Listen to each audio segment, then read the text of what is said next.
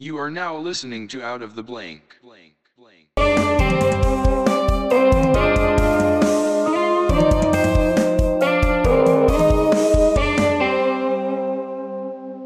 Welcome to an episode of Out of the Blank podcast. I'm here with the man Stevie Jay.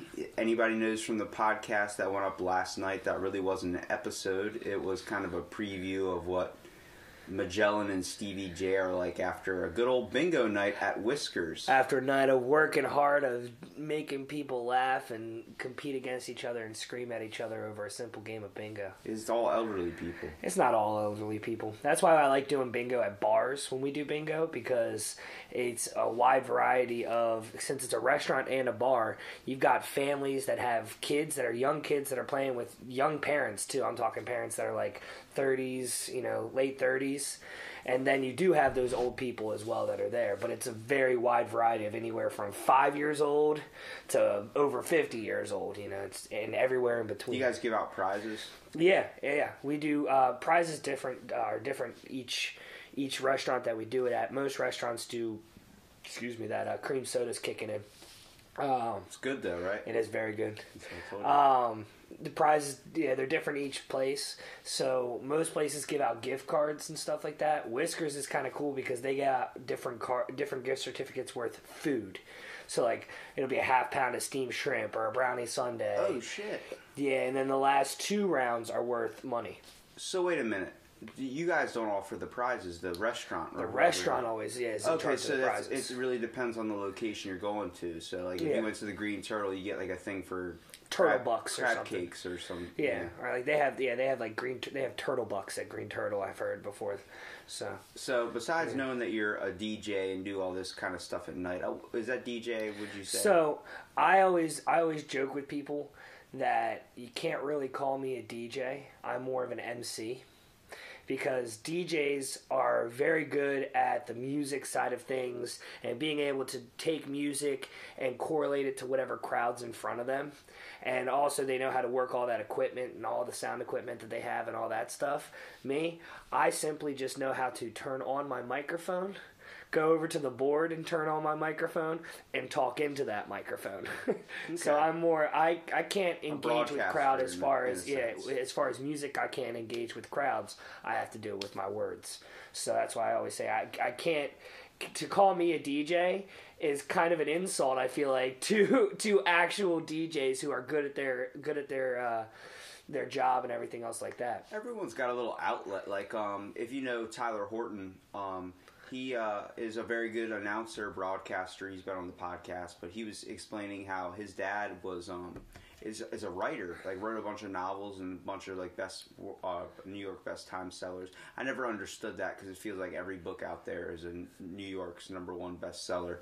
Apparently from the label on it, but he like every movie that comes out is the #1 movie of that year. The #1 movie of the year. Yeah. But it's funny because he was explaining how his dad won't talk that much, but then when his dad writes books, it seems like once he puts the pen or the pencil to the paper, it's where all his words get expressed out. Much like a DJ that some aren't very good at talking. Like when you hear an interview with Elon Musk or someone like that that's really, really, really freaking smart, and then they don't seem like they're very intelligent during the interview, but they are. Yeah. It's like some people express their words through whatever they're really good at. Like I saw Elon Musk on the Joe Rogan podcast, and he got so much crap for that podcast. Everyone's like, Elon Musk is going to change the future of the world. I've said this multiple times. It's to do with money, having fun. No, you don't understand. He's not changing the world. He's changing L.A. He's admitted to that. He said, I'm only doing it where I live. He's like, I'm inventing shit that's going to benefit my life or improve my life. He goes, but if it ends up selling a lot to everybody, then there you go. And goes to that. There's 2 things I really wanted to talk about. So before we even get down into this, professionally, what do you do? I've got a bunch of different things. So, during the day, Monday through Friday, I actually work for a private nonprofit where I work with adults with disabilities and I help place them with jobs. You help? Yeah, that threw you off. That threw you a curveball, didn't it? Yeah. Pistol whipping a blind kid. Yeah. So you help adults get jobs. Yeah, not necessarily the best joke you just made for my job that I just said. What, pistol whipping blind kids? I mean, get you paid. Shit. Yeah. So, but no, yeah, so my job basically is I meet with the client and I figure out what kind of job they're looking for. And then after I find out what kind of job they're looking for, I go out and I talk to different business owners and different managers and stuff like that and try and place them with the job. Then I help them through the interview process. Is it unfortunate people that you're helping, or is it like just people that are just having a hard time getting a job? It's anywhere. Most of my clients are anywhere from they have autism to Down syndrome, stuff like that. So okay, on the question of that, this is not me being a jerk or anything, but have you noticed that there's a lot of autistic people that work at grocery stores? Yes, and I've also noticed that through my job and everything like that. Is that just grocery stores more open? Grocery stores are a lot of grocery stores are more willing to hire somebody with disabilities. Now, is that because they're giving them the benefit of the doubt of the situation that they've been placed in? Because obviously, mental retardation or something like that is terrible, and especially how doctors used to classify it on your birth certificate as being a mongoloid idiot. Did you know that? Oh yeah, when I first started the job, we watched videos of like just how different places used to be, different basically asylums. Like asylums used to be where they're trying to bring sent back mental institutions. Did you know that? Hopefully they're probably going to be a little bit better than. Oh yeah, it's not going to be. They're going to be more like a group home. It's not going to be like we're going to shove you on an island. But see that sucks because what they clarify as mental disorders, I don't agree with. I'm a big person into psychology, so what they classify as mental disorders stem from bipolar, something very, very serious, to gender dysmorphia, which is like, that's still serious with someone that's not feeling like they're in the proper skin. But ADHD is considered a mental illness in a way. And people look at it like, if you classify anything as mental illness, the first thing I think of is straps. Someone's getting strapped down to a table, there's bars on the window, and they're not allowed to play with sharp objects, and you don't want to have them near anything that can set something on fire. You just want to have them in a room full of pillows. Most places aren't like that anymore. But when you think of asylum or something like that, it's usually the first thing my mind comes to is just something like that. Absolutely. Off of a movie. How they used to be. But when they classify mental disorders, having ADHD, I don't see it as a mental disorder. I think of it as a mental handicap. But in a way, it has hindered me from, sitting in a proper environment and being able to learn, like either if it's sharpening the pencil 50 times in 5 minutes or something like that to where I'm pissing off all the other students, or being able to talk and being able to get a bunch of shit done in a way. Yeah. I mean, the fact of not only sleeping like only 3 hours a day or something, but I mean, that sucks. But at the same time, I get a lot of shit done. Like, I can film 8 podcasts, film 6 podcasts in a day, if anybody's willing. So it's like, it brings good out different personality traits in people that are really, really good. Now, there are manic depression and stuff like that, like a lot with the Kyle Hines story, the guy that jumped off the Golden Gate Bridge and lived. There are people that get it genetically and then they develop it through life, like childhood imprinting. So you got to focus on that. But when it comes to mental, like, retardation in a way, that's like getting the shitty roll of the dice right off the bat, especially people that are born with it.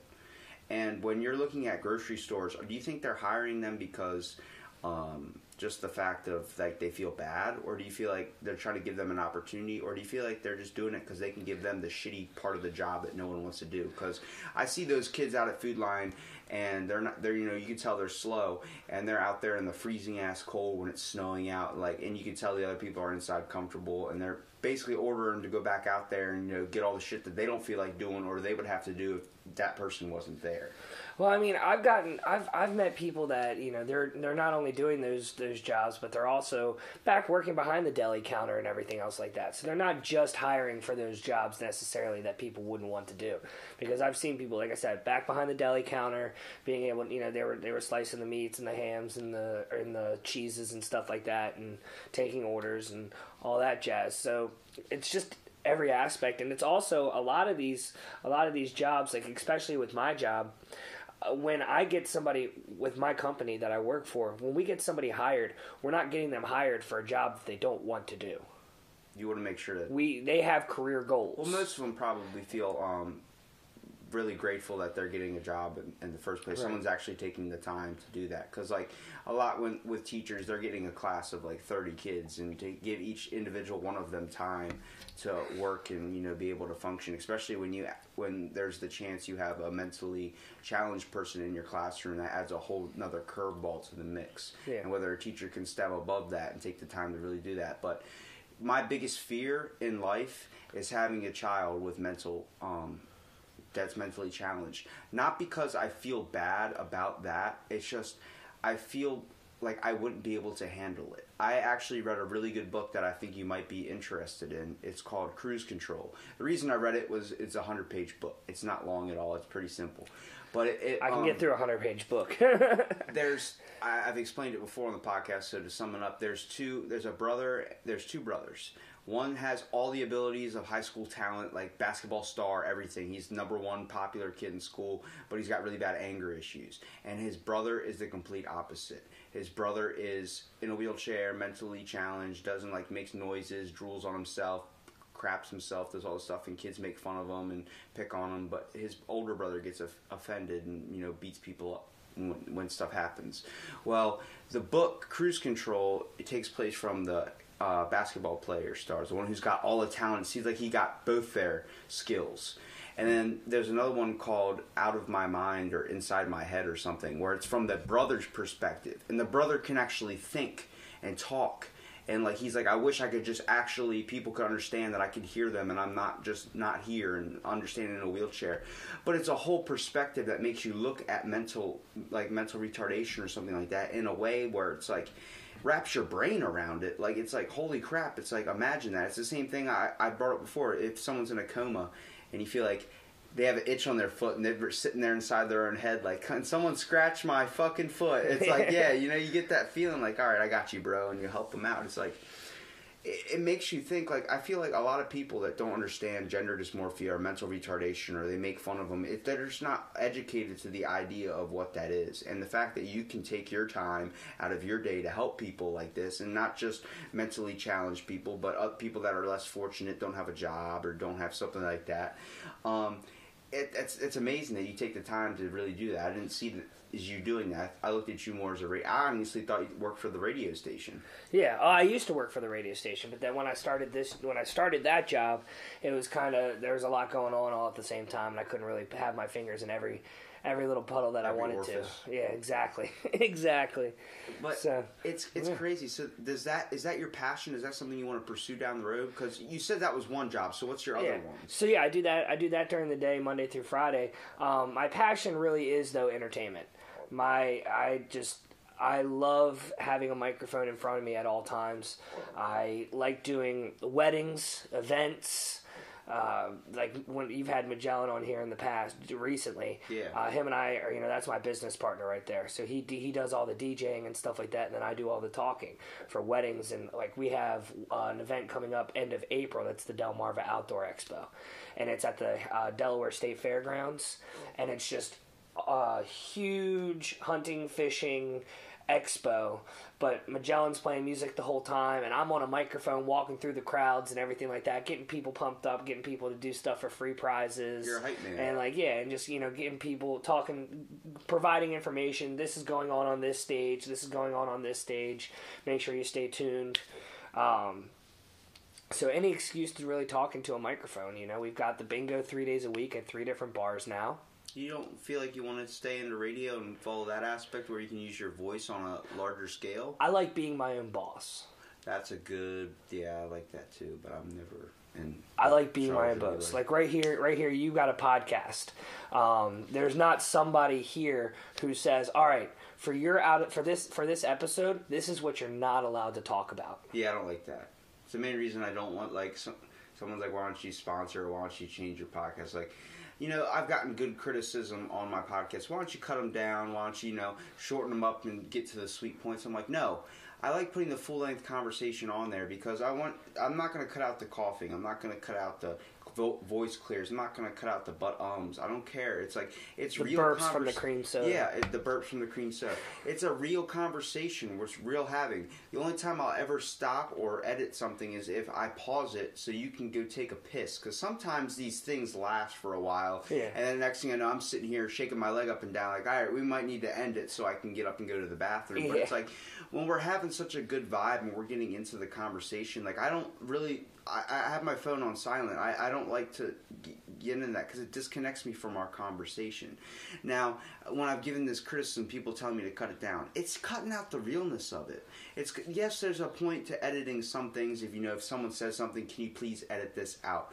I understand that 100%. I'll be more than happy to take the time to go back. But after like the first 2, 3, I think it was like once I got to the one with Scott Glorioso. I don't know if you know Scott. But Not ringing a bell. It's like we had a 3-hour podcast. I cut it down to like 2.5 hours or something. But it was ridiculous sitting there like editing. I was editing out all the like everything perfect. And then like halfway through the thing, you can tell where the ums start coming in. Because I literally said, "Fuck it." This is before I had the mobile recorder. I had I was using my iPhone and I was using lapel mics that hook to you. So I'm editing all on my phone too. So I'm sitting there dragging, dropping, cutting, dragging, dropping, splitting, cutting. Oh my God, it was so annoying. And Magellan knows because he edits and does all that stuff too. But it's like, you're sitting there, you're happy when the work's done and it sounds good and stuff. But it's like, I can still hear where I edited it out. I can hear where there was something that like I had to cut because the words wouldn't match up properly. Other people might not notice, but you do. Yeah, it's a lot when a musician messes up when they're playing an instrument. Like when I played on the radio, and like everyone could tell when they messed up on their part. Like, oh, I messed up here, and like I didn't even notice. I just heard the song. Like, people don't hear it, but you do.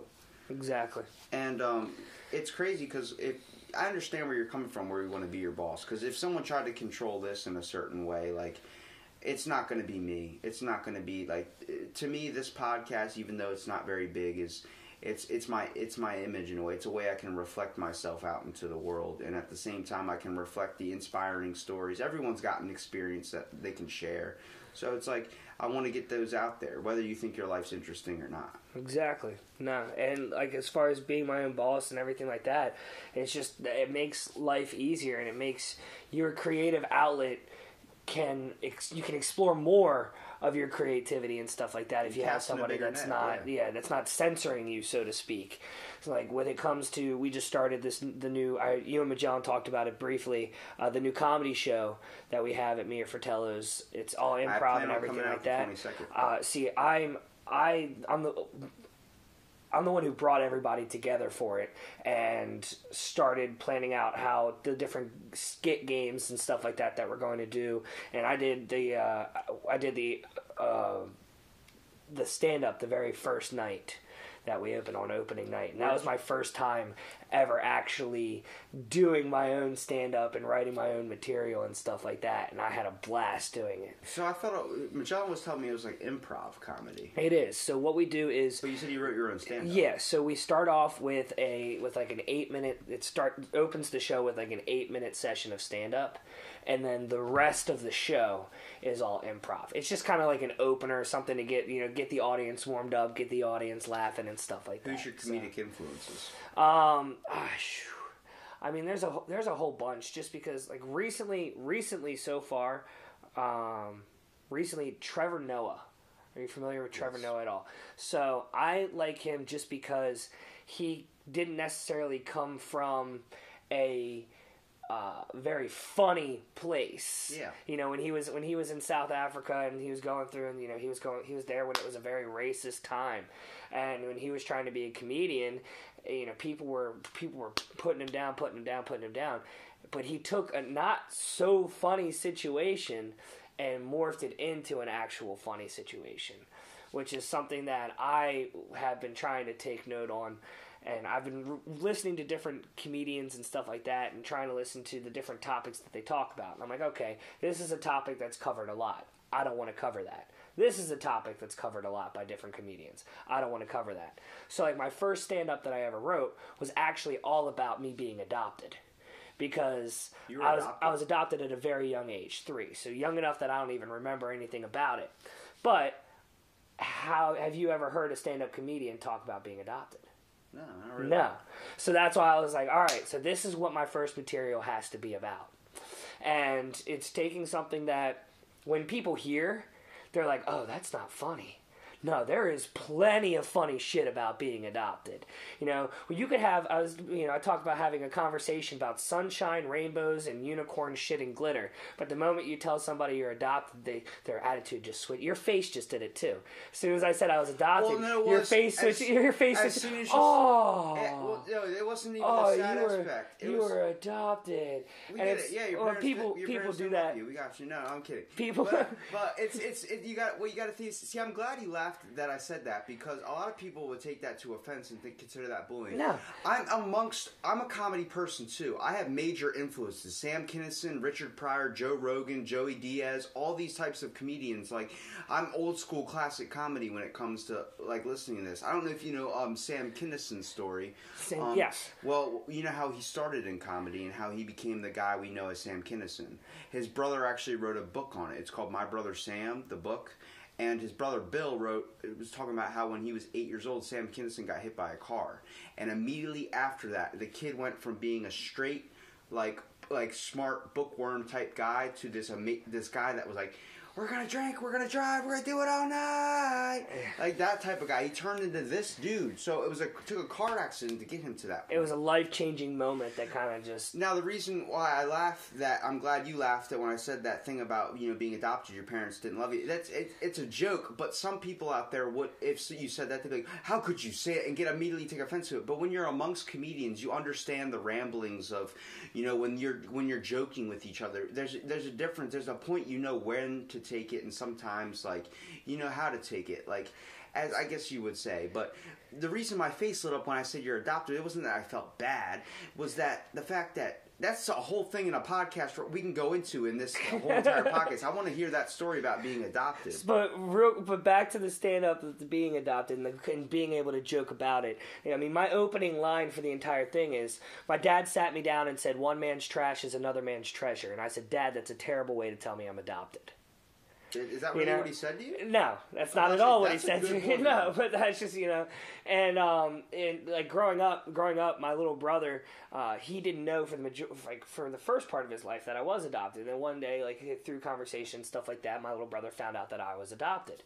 And so then it got to a point where he was young, we would get into an argument in the house, and that's when he got pissed off at me, that's what he would throw at me. He'd be like, yeah, well, you were adopted. But my response was always the same when I said it back to him. I said, yeah, Mom and Dad spent money to get me, and you were a fucking accident. Yeah. Right? That's not an insult, man. Yeah. They wanted me. Yeah, they spent money to have me be a part of this family. You were an oops baby. Or Alabama birth control, as Theo Vaughn would say. But yeah. That's crazy though, because we understand, even though he did that to you and he would joke around with you and that would be his thing to go towards. Do you ever, if I had to give you, do you know who your real parents were? Yeah, I grew up knowing my biological mother. She came to all my birthday parties and everything like that. She was just in a different part in her time in her life that she couldn't really necessarily have it. But yeah, she grew up coming to all my birthday parties. All my birthday parties growing up. I have an biological older sister that I was close to growing up. So they were still influenced on your life, because a lot of times when a parent gives a kid up, they don't. Yeah, it was a very, very open adoption. Okay, so was it a friend thing? The mom had the kid. My biological grandmother was going to nursing school with my aunt. Okay. And my biological grandmother brought it up, hey, we might be putting our child up for or my daughter's putting her child up for adoption. Well, my mom had already adopted one of my older sisters. So my aunt was like, oh, well, my sister has already adopted a child. Let me talk to her. How many kids did your mom put up for adoption? So how many kids did my mom adopt? Your biological mom. Just me. Then you said you had an older sister that was adopted. Yeah, but she was older. Yeah, but she was older. So no. That was a different family. Yeah. So my family my family is the one that I grew up with, and I have my oldest sister who was not adopted, Then I have a sister who was younger than her that was adopted, but is not biologically related to me. Then I was adopted, and then my youngest brother was not adopted. So the two middle children were both adopted, but we're not biologically related. We were just both coincidentally both adopted. Yeah. And so I have the oldest sister and the youngest brother who are both blonde hair, blue eyes, perfect Aryan children. Damn. Blonde hair, blue eyes, so Hitler's perfect image. Exactly, perfect Aryan children. I have a couple friends that are like that, and they're German. So I was like, you guys are Hitler's perfect image, and I'm like the complete opposite because I'm being a Jew. And then... But yeah, I mean, you know, people always like you know, as soon as you said it, like there's a whole podcast in itself that we could talk about. But in actuality, I've told you everything there is to know now. That, like, you know, like as far everything that there is to know about it. Story. There's everything that there is to know. Do you think that sparked your inspiration for like the person you've turned into today? Because a lot of a lot of people don't understand the life. We go back to childhood imprinting and all this stuff through psychology about like how your genetics are. There are stuff that's going to make your genetics. There's all this stuff that's going to make them. But you know, you're going to have. You know, I've known some of my friends that are adopted. They have, like, tastes from their, like, that are the same, like, stuff that they like that's the same as their, adopted parents. And then they have stuff that's the same as their biological parents. And you've adopted traits from probably both sides of the spectrum, just being around, culturally influenced, or environmentally influenced by them. That goes on to your thing. But what makes great comedians is somebody that has a type of, you know, thing like this, something that has this type of thing, whether they have a hard past like Joey Diaz, who, you know, didn't know his dad was a deadbeat and, you know, left his mom, and then his mom worked at a bar late at night and he would be little watching, like, he one time paid his babysitter when he was 11 years old to give him a blowjob, gave her a bag of quarters or something, and she came in and blew on his tummy and then took his money and left. And then he literally was like, I'm gonna kill her, and like do all this stuff. And he's from New Jersey, and he's I forgot he's Cuban, so he's got that anger in his blood. But he his mom had to come down and freaking put him, like, talk to him like, hey man, you can't kill your babysitter. And he didn't talk to his babysitter for a year after that. But his mom paid him the money for the blowjob. Like, you're 12 years old and you're asking for a blowjob from a. But it's like that type of stuff that sparks these funny moments. And it's like this dude had so much stuff. He'd been to prison. He's selling cocaine all the time, doing heroin and all this stuff. And he's literally just telling you about his life, and you're laughing at it. Like, oh my god! Like there's some comedians that get off by telling you stories. There's some comedians that create wonderful stand-up. You know, it depends on what outlet and how you want to be marketed as. Do you want to be known as the story guy? Do you want to be known as the guy that was the adopted comedian? Do you want to be known as the Hispanic comedian? Like, it's all these different outlets. So yeah, and like I think that the whole concept of being adopted was just an easy first session for me. I wouldn't necessarily want to be like, I wouldn't want, if I had a bunch of Netflix specials and they were all my Netflix specials that I was starring in, I wouldn't want the one about me being adopted to be the most popular one out of all of them. The reason being, I mean, I was adopted when I was 3 years old. The impact that being adopted had on my life and everything like that, it's not really that big of an impact. And the family that I was adopted into, upper middle class, white, good Christian family. Like, you know, it's like there's really not, there's not really any negatives to it, and it's, as you know, as far as influencing me with my life and everything like that goes, all of my influence are from the parents that raised me. My dad is a great salesman. He's worked for the same company forever. So that's probably where your voice comes from. I got to, and it's funny though, because he's a quiet man around the house. But he can. But then I go out into the public, and it's like, oh, you're Dennis's son. Oh, you're Dennis. I know Dennis. You're Dennis's son. He could sell a ketchup popsicle to a woman wearing white gloves. He can sell ice to an Eskimo. He can sell shoes to a double amputee. Shoes to a double amputee. Depends on where he's got his. I guess they meant So that one didn't work, but but yeah. And work on your stand-up. So a little more.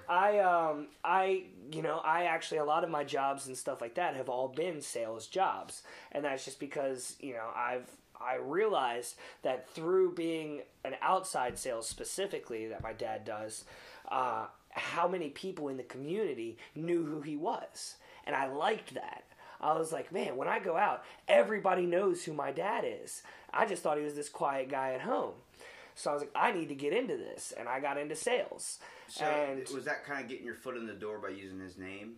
In a way? Not even, no, because I was doing a different type of sales. Like he works for American Cedar and Millwork. He sells like windows. But like you were like, hey, you know my dad or something like that. Did you do anything like that? Because a lot of people are like, why don't you use your parents' name, get your podcast going, or why don't you introduce yourself as Skip's kid or Marlo's kid? It's like, I don't want to do that because I want to make a name for myself.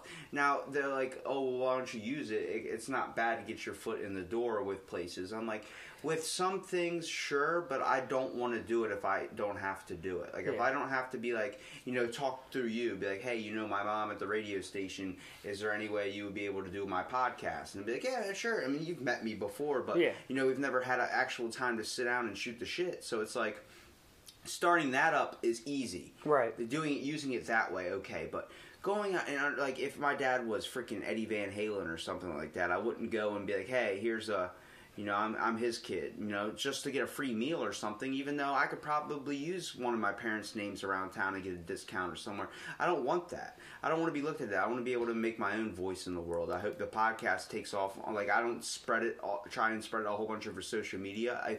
If you had fun on the podcast, share it, do whatever you want. Say, hey, I was on this podcast, get people to check it out. Get me more interviews is my thing. Right. I would like it to be popular, but it's like, if you have friends that might want to do this, if you have people that would be interesting, or just that you would want to do a podcast, let me know. I'm down to interview them, even if I don't know them. Exactly. Because honestly, I know you a little bit better from last night, and stuff like that, where we shot the shit. But it's not hard to communicate with me. It's definitely not hard to communicate with you. Like, it's easy. Like, I'm just interested in it's a conversation, man. Like, you can ask me things, I can ask you things, whatever you want to go after. I'm just interested in hearing everybody's story. No, I agree. And I mean, it's like, as far as using your parents' name and everything, that's kind of like Ellie King. The singer Ellie King. X's and O's. Mm-hmm. That song. Her father is Rob Schneider. What? But her name is Ellie King. Mm-hmm. Because she established her own name. Yeah. She didn't want to be, she didn't want to have that stigma of being Rob Schneider's daughter. My dad has my name, and but everyone calls him Skip Dixon. And no one understands, he's got the same exact name. Nobody calls him Robert. Nobody calls him Robbie. Nobody calls him any of that. You can't. His mom doesn't even call him that. Calls him Skip. Yeah. He doesn't respond to anything else. That's just the name he goes by. He made a DJ name that went out there, and bam, it's like Will Smith. When they asked him before he was on the Fresh Prince, they said, what do you want your name to be on the show? Because whatever, and he's like, and he was thinking of all these weird nicknames, because back then he was a rapper, DJ Jazzy Jeff and the Fresh Prince, that was kind of starting up. But he'd be like, what do you want to be called when you're on the show? What do you want your name to be? And he's like, and said something, and some guy's like, why don't you just use your real name, because it's probably people are going to call you that for the rest of your days. He's like, okay, so you just use Will Smith, and it worked perfect. Because, if you would have watched The Fresh Prince and then done that, you wouldn't have known Will Smith as Will Smith. You would have known him as something completely different. You would have called him something completely different. It would have been completely confusing. So it's like, however you want to find your own outlet, whether it's with TV, whether it's with performing. When you're dealing with comedy, you got to find your own, really just influence. Like I said, if you want to go towards the adoption angle, you can do that, but how far can you run that down the track? Exactly. There's only so much. And like I said, because I was adopted at such a young age, I covered about 8 minutes. 8 to 10 minutes on being adopted, and that's probably all about. I milked that cow about as much as I possibly could have milked it in that 8 minutes. And it was a stretch. Well, not only when you film a special, you got to work on the next one telling different jokes and stuff like that. There's a new special on Netflix right now. The guy from Hangover, Ken Jeong, Dr. Ken. He's an actual doctor. Yeah. Well, his wife's a doctor too. Well, during his Netflix special I was watching last night, his wife's last name is Ho. Like Ho. Yeah. And he cracks a joke on it. and he goes, yeah, my wife's a hoe, and then like he's saying all this stuff like as a joke, but it focused more on the Asian stigma of how there's not that many popular Asian people out there. Right. And some girl in the front of the crowd goes, my last name's Ho. He goes, are you fucking kidding me? Your last name's Ho? My wife's a hoe? You're a hoe? And then some girl's laughing over the table goes, what's your fucking last name? And she goes, I'm from Singapore and my last name's Ho. He goes, I'm surrounded by fucking hoes. That's his special. Yeah. And that was just a random thing that happened. He goes, is somebody messing with me? He tells them that. Like, I don't know his special, but that type of thing just boosted his special, even though it was a 100% accident. You'll have moments like that that'll make something great. I mean, yeah, you gotta craft and sit there and make a bit, and sometimes when you're making a bit, you gotta sit there and work on it. Right when you think it's perfect, you go and tell it, and then a minute later, you'll think of something that is 1,000 times better you could have added to it. Yeah, and see, like I'm gonna continue writing and trying to think of new bits and stuff like that. But this is why I like the fact that the show that we're doing every other Friday is an improv show, because one thing that I love that for comedians to do is they have their bits and they have their, it's almost kind of scripted out of what they're going to be. Excuse me. No problem. That entire Cream bit soda. about the cream soda, but the audience interaction side of things. Oh yeah, for real. To be able to have your entire bit planned and scheduled out, and all right, hold on, pause. All that gets thrown out the window, and you gotta go. Somebody just did something, and I'm going to make this fucking hilarious. Yeah. And being able to do that right off the whim is what makes why doing the improv show is going to come in handy for me developing mine. That's what made Whose Line is anyway a very, very good show. I've seen all the seasons to it. Like, those guys are pulling bits out of, not even bits, but they have a set line of jokes that they're going to do. But like I said, how this podcast is structured for the first 2 minutes, asking you what you do, and the rest of it's just random tangents or conversations we dive into, or afterwards we're going to be like, what the hell did we even talk about? I remember we talked about this, but I don't know where it went from there. But when you're looking at, like, doing all this improv type stuff, like a lot that happens to do with comedy specials and just things like that. Like when you're talking about being able to have a whole bit and then pause and being able to interact with your audience, it's something Family Guy does. Family Guy uses that. Like Family Guy's not going to be relevant when the new episodes stop coming out. When it becomes like, if you watch the very first episode of Family Guy, we can get the jokes because we understand the references they're making when they talk about Ben Stiller having giant ears and then he starts flying like Dumbo with his ears.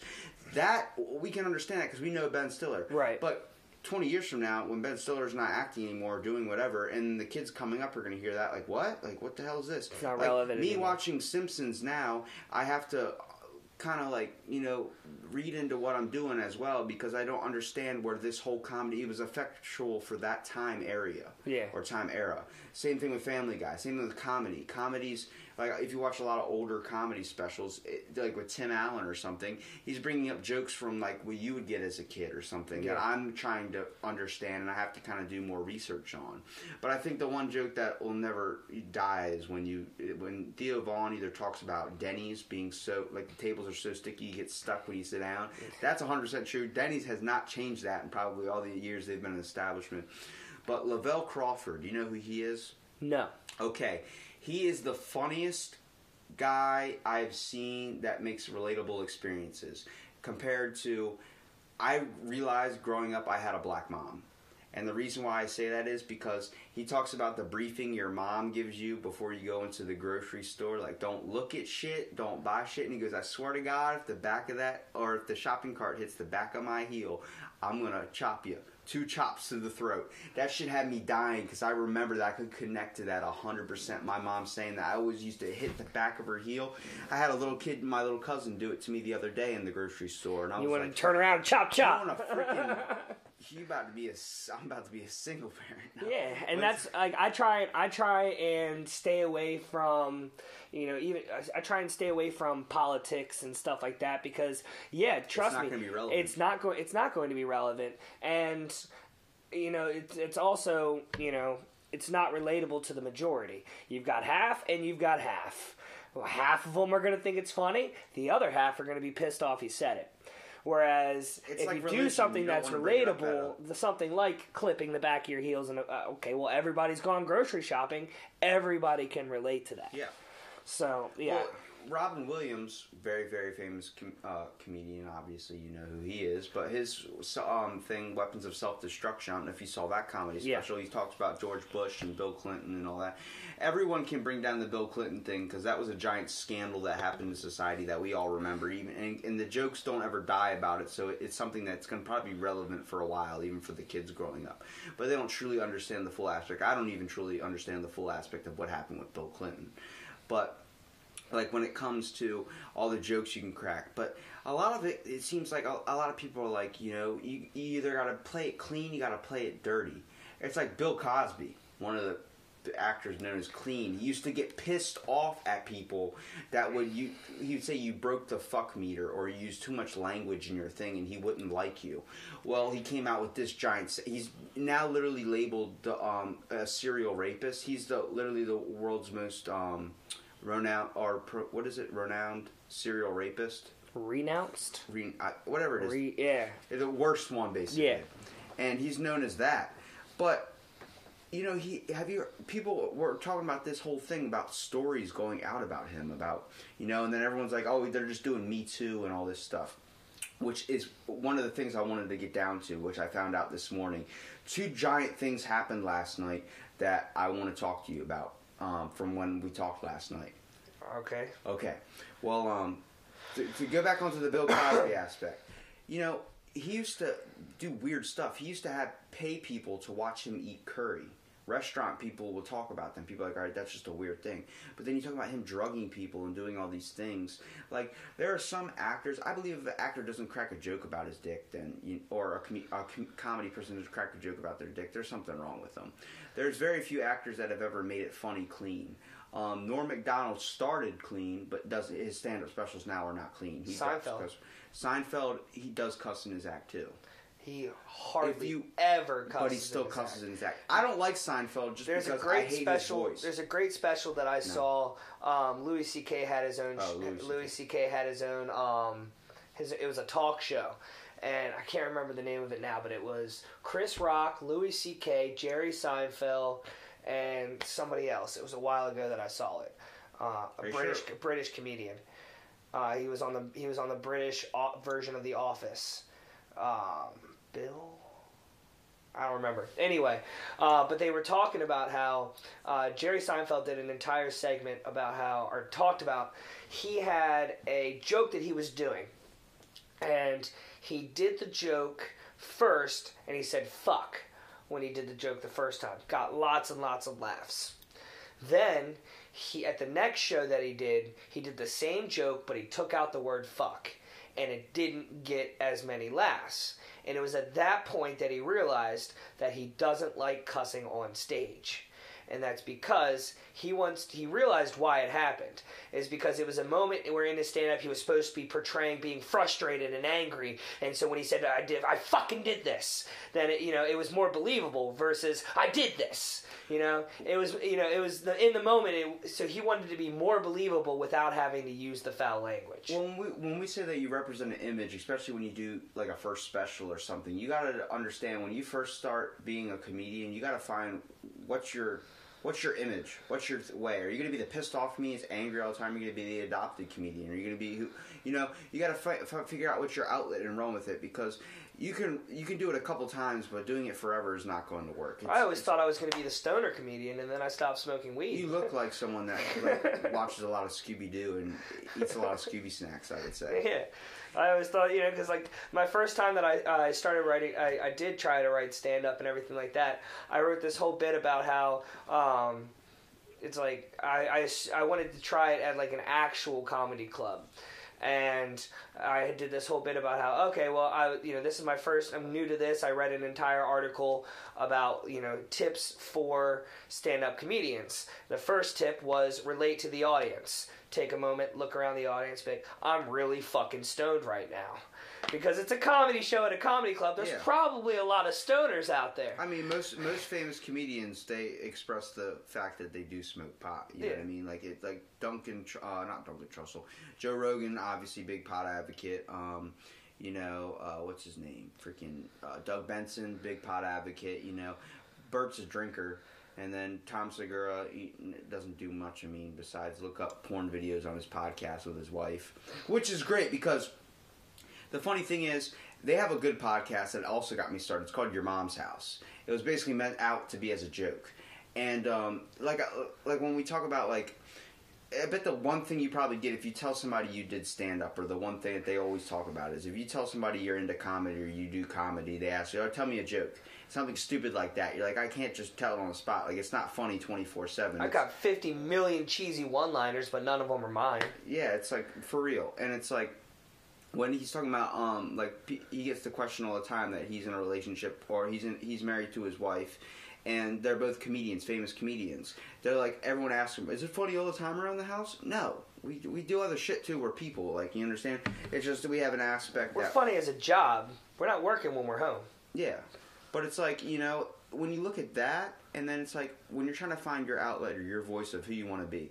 I don't like Jerry Seinfeld, mostly because I don't understand my mom's fascination with the show Seinfeld, but when I hear his voice, he wants to deal with airplane food. I can't do it. I had to turn it off immediately. The back of my head started burning. So like, I feel like he was the originator of relatable comedy, though, because all of his things were situations and everything like that. Like all of his his one-liners and his little bits that he did and everything like that were every single one of them were situations that everyday people go through. Jim Gaffigan has a good one. Yeah. You ever heard his Hot Pocket bit?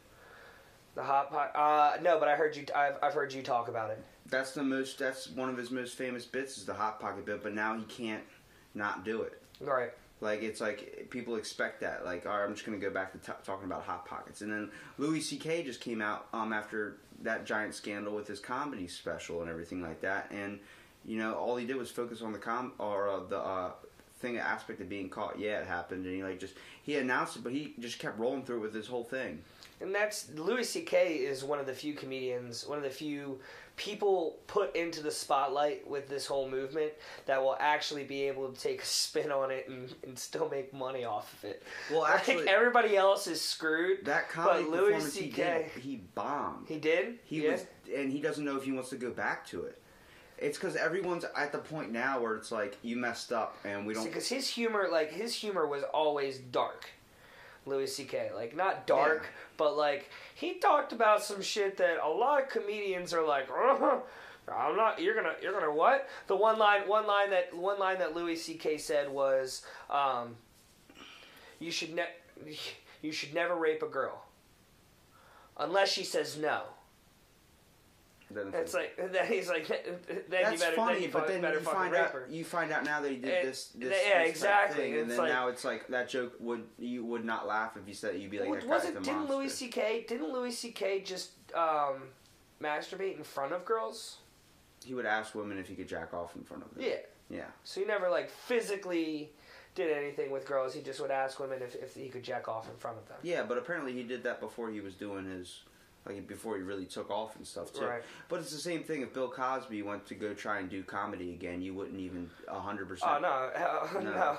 You wouldn't be about that at all. And then a lot of people, like, took it very, very, like, were, like, pissed off at the people who were doing the Me Too type stuff because of the whole situation about how he was basically the comedy grandfather.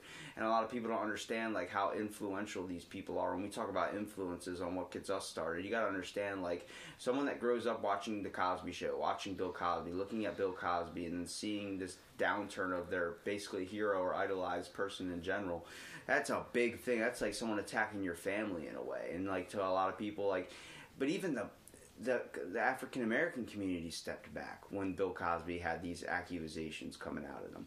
Now, I wanted to talk to you about. You don't have kids, do you? No. Okay.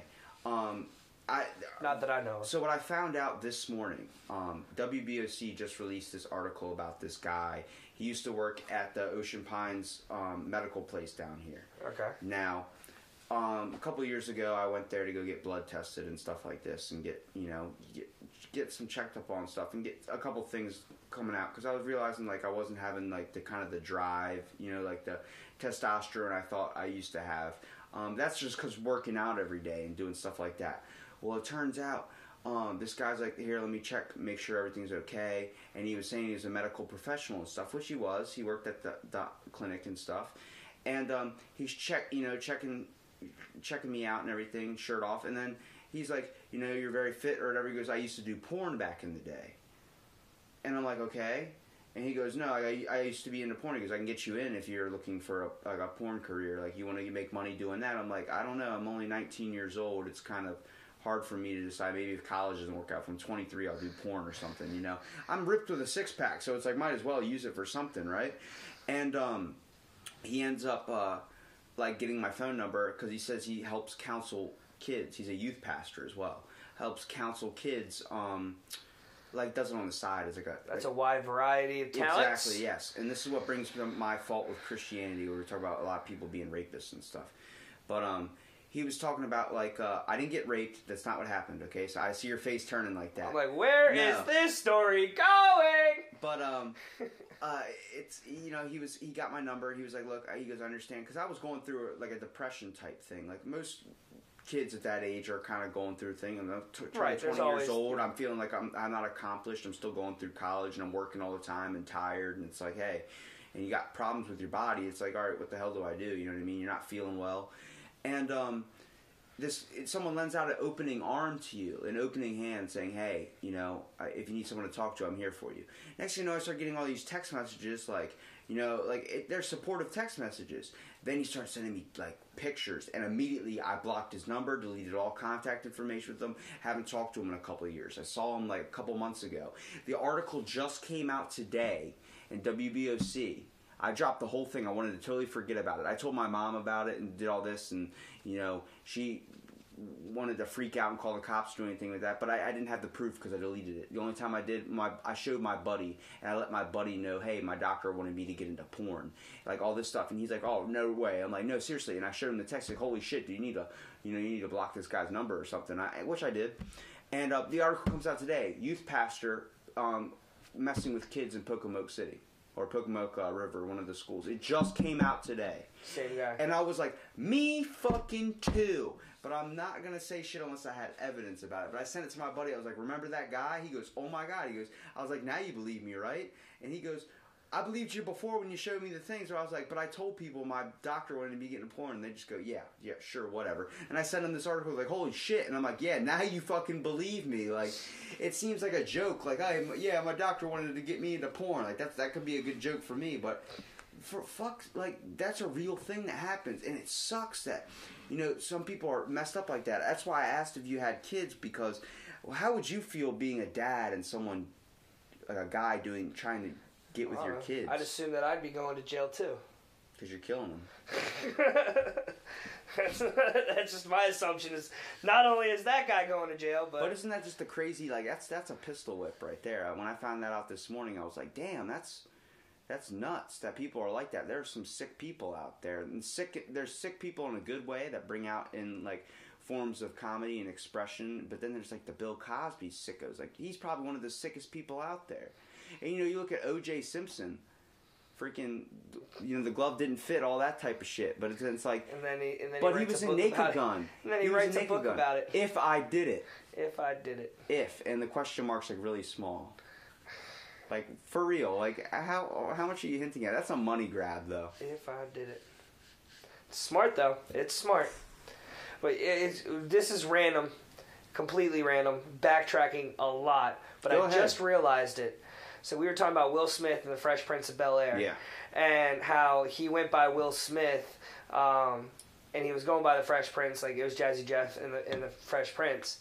So it's called the Fresh Prince of Bel-Air. He went by his own name. But then you've got the Cosby Show, but he's Dr. Huxtable. Why was it ever called the Cosby Show if he wasn't Bill Cosby? I never really seen the Cosby Show. So with the Cosby, sweaters pissed me off, so I didn't. With the Cosby Show, they were the Huxtable family, and he was Cliff Huxtable, but it was still called the Cosby Show. Theo. Yeah. Rudy. It's crazy. I've been watching different movies and stuff like that, different shows, and every once in a while, more often I feel like in the past couple of years, I've been like, why does that person look so familiar? and then I'll look them up online. I'm like, oh snap, they were on the Cosby Show. They were a little one on the Cosby Show. We got into a freaking argument last night about freaking who played in The Longest Yard. I was like, yeah, Terry Crews was in there, and I sent Magellan it last night. I was like, no, his name was Cheeseburger Eddie in the show. He said, I got the fries across your eyes. I see now. I remember as soon as you said that line last night, I was like, okay, you're right. That was Terry Crews. And the guy that was the giant Shrek dude, his name is Bob Sapp. Bob Sapp. I looked him up. And this is still the same movie, right? I'm not thinking of a different football movie. We're thinking of the same Longest Yard. Okay, not the original, the remake. Well, I just didn't know because like there's other there's like the Gridiron Gang, then there's Longest Yard. No, we're talking about the Longest Yard. So yeah, so it was still the same. Have you seen the original Longest Yard? I have not actually. Burt Reynolds, when he slaps that girl, he actually slapped her. Like her reaction of like, that's an actual slap. But that was comedy for back then. You couldn't do that now. No, absolutely not. That's where it scares me about society, where we go so far. And well, that's what comedy changes. Like it's on a spectrum all the time. See, it's not even with comedy. Like people, my mom, my wife, like a lot of close people in my family, for a very, very long time have told me, you need to be a teacher. You should be a teacher. You would be a great teacher. Like you would be a good influence on children. You would you would entertain them so that they would actually pay attention. Like you would be a fantastic teacher. But I look back on some of my favorite teachers that I had growing up. And one of my favorite teachers was Mr. D. He was my elementary/middle school theater teacher. And the stuff that we covered and that we talked about in that class come middle school was intense. We were talking about child predators. We were doing plays about child predators. We were doing plays about just about serious topics. And I had one of my favorite teachers in middle school also was a social studies teacher of mine that literally in the middle of class, I remember 8th grade, the best example I can give of what kind of person he was. In 8th grade, the girl in front of me, I'm sitting here kicking the back of her chair. And finally, she gets pissed off and she turns around and she yells at me. And my social studies teacher stops class, looks at me and goes, Steven, what high school are you going to? So I'm going to Indian River. He goes, you better get your shit together. In the middle of an 8th grade class, he's like, you better get your shit together because you're going to get your ass kicked in high school if you keep acting like that. I got told shut up by a teacher. I've only had a couple teachers that have actually given me the light of day. My 3rd grade teacher who did my podcast, she understands how to work and give the individual time for, the stress that's on teachers. I look back now, it's like, that's why. But, when I was a kid, they put me, I went to this school, and then around 3rd grade, I transferred schools because the one teacher would just send me out of class because she couldn't handle me at all. And they put me in a room that was basically like, there was only a window in the room. It's what's now known as it's like the behavior mod room, so to speak. Well, now it's a bathroom. That's the funny thing. It's white walls. There was only a desk in there. They gave me a pen and a notepad to write on, and sometimes they didn't even give me that. And this is before cell phones and all that, so I couldn't sit there and listen to music or anything like that. And just had me sitting there staring at this piece of paper in this white room with a little window in the door that people used to walk through. It was torture basically in a way. And every now and again the teacher would walk by and look in, and I had really bad ADHD where I couldn't control myself, and I was having I watched a bunch of scary movies when I was little when I wasn't supposed to, so I was getting nightmares and I was having a rough time, couldn't sleep, and freaking out in the middle of the night, like that type of stuff. And I was dealing with a lot of family problems too happening. And it was like no teacher was seeing that. They were just seeing some kid that couldn't handle being in class. They thought I was mentally challenged in a way. They talked to my parents about it. And so we transferred schools because one day I was just like, I'm not going. You got to understand, this is not for me. And then I met my when I went into this new class, 3rd grade teacher introduced me to my best friend who's the complete opposite of me, all black clothing, doesn't really talk a whole lot around people, but he talks a lot to me. And it was she saw everything and she knew how to treat my ADHD. She used to put eraser caps on my pencils when I used to drum on the desk because she knew my dad was a drummer. She knew I have ADHD, so when I'm tapping my foot constantly, it's not that I'm not trying to pay attention, I'm trying to get the energy out of my brain to go into my feet so I can focus on what you're saying. Right. When we get into this conversation, I might seem I'm 100% connected, but I'm thinking about a million different things at once right now. I'm thinking about what I'm going to do an hour from now, I'm going to do 10 minutes from now, the piss I have to take, all this type of stuff. It's my brain goes in all these different places where I say it's a mental handicap in a way. It is a mental handicap, but it helps me get stuff done and help me get focused. The craziest thing was a teacher could take that aspect of it and do that. Now, we all have cool teachers. We all had teachers that got us interested in the subject, whether they did a certain something, whether they were more physical with the crowd or something like that, you know. Yeah. Being able to, hey, let's go outside and do this, you know, create a fun activity that gets you a helpful learn or something like that, something that can relate to you. That's all you really need as a teacher. You really just need someone that can give you the time to take that in, which I do believe your parents and family were right about that situation where you might be a good teacher. My whole issue, your whole thing is the establishment type deal. Exactly. You're not able to function like you feel like you're completely 100% yourself and free when you have someone over you that you have to honestly clock in or do something or put on a tie even. I just think my first year of me teaching, I would end up getting fired because I would say something that I am not supposed to say in school. Because I look back on, like I said, my favorite teachers and, you know, the stuff that they did, that they influenced me, the way that I was able to learn. If I did now, if a teacher tells a student that they're going to get their ass kicked, that they're going to get the shit beat out of them in high school, because they need to know that because they're acting like an ass. You're getting a pissed off mom and parent coming that's going to come, and then that's their job. If you know, they find out that you know you had a teacher that was talking to a seventh grader about rape and all this other stuff in the middle of a class, a seventh grader talking to them, an entire class about all this stuff, they're like, okay, that's a little bit of a strong subject to be talking to a seventh grader about. We're probably going to have to get rid of you. Yeah. Like, but there's stuff that, like, you know, when I was in middle school... There's sex scandals that happened at Decatur recently where there was a girl teacher that was messaging, like, boys and fiddling around with them. When we look at that and we're like, hey, you know, if we're that kid's dad, we're like, oh, yeah, good for you. My son's getting laid by a 30-year-old or something like that. But then we look at the one that just happened with the guy that was messaging the younger girl and doing all that, and everyone gave him so much shit because he's a guy doing it to a girl. It's how society looks at things. Now, we've all experienced whether our teacher actually gave us the time and made the class fun. Like my one history teacher my junior year, my initials are RR. His name is Mr. McGackey. He called me rest and relaxation because whenever he called on me, I'd be like, what? Like half asleep in the back of class. Like the only reason I really got through it was from my best friend in front of me that was letting me copy his answers and stuff. And he never let us work together the whole semester, but he would let us sit right beside each other in the back of class. Like, you know I'm going to copy him anyway. But he called me rest and relaxation and related things to Sublime and stuff. And it made me want to learn more. And then my junior and senior year, I had the same class. It was like an alternative education class where you really just showed up and you got an A. I would sit there on my phone just looking up stuff. This was around the time I was interested in aquariums and stuff, so I'm buying fish and doing all this stuff, looking up, researching fish. And, you know, I built my own koi pond and stuff like this. And then, like, I'm sitting there bored out of my mind. He's like, Rob, you just want to go take a walk around school? Sure. He's like, all right. I come back for 5 minutes later, you know, like go take a piss or something, come back. That wasn't long enough. What do you mean that wasn't long enough? It's 11:30. Class ends at around like 1:05. Go take a walk. I'm like, where do you want me to go? Do you drive? Yeah. Okay. All right. Well, I'll see you when I get back. And then next thing I wouldn't even come back to class. He'd still give me an A and mark me down. He didn't care because he knew I wasn't in there for the reason that class was there.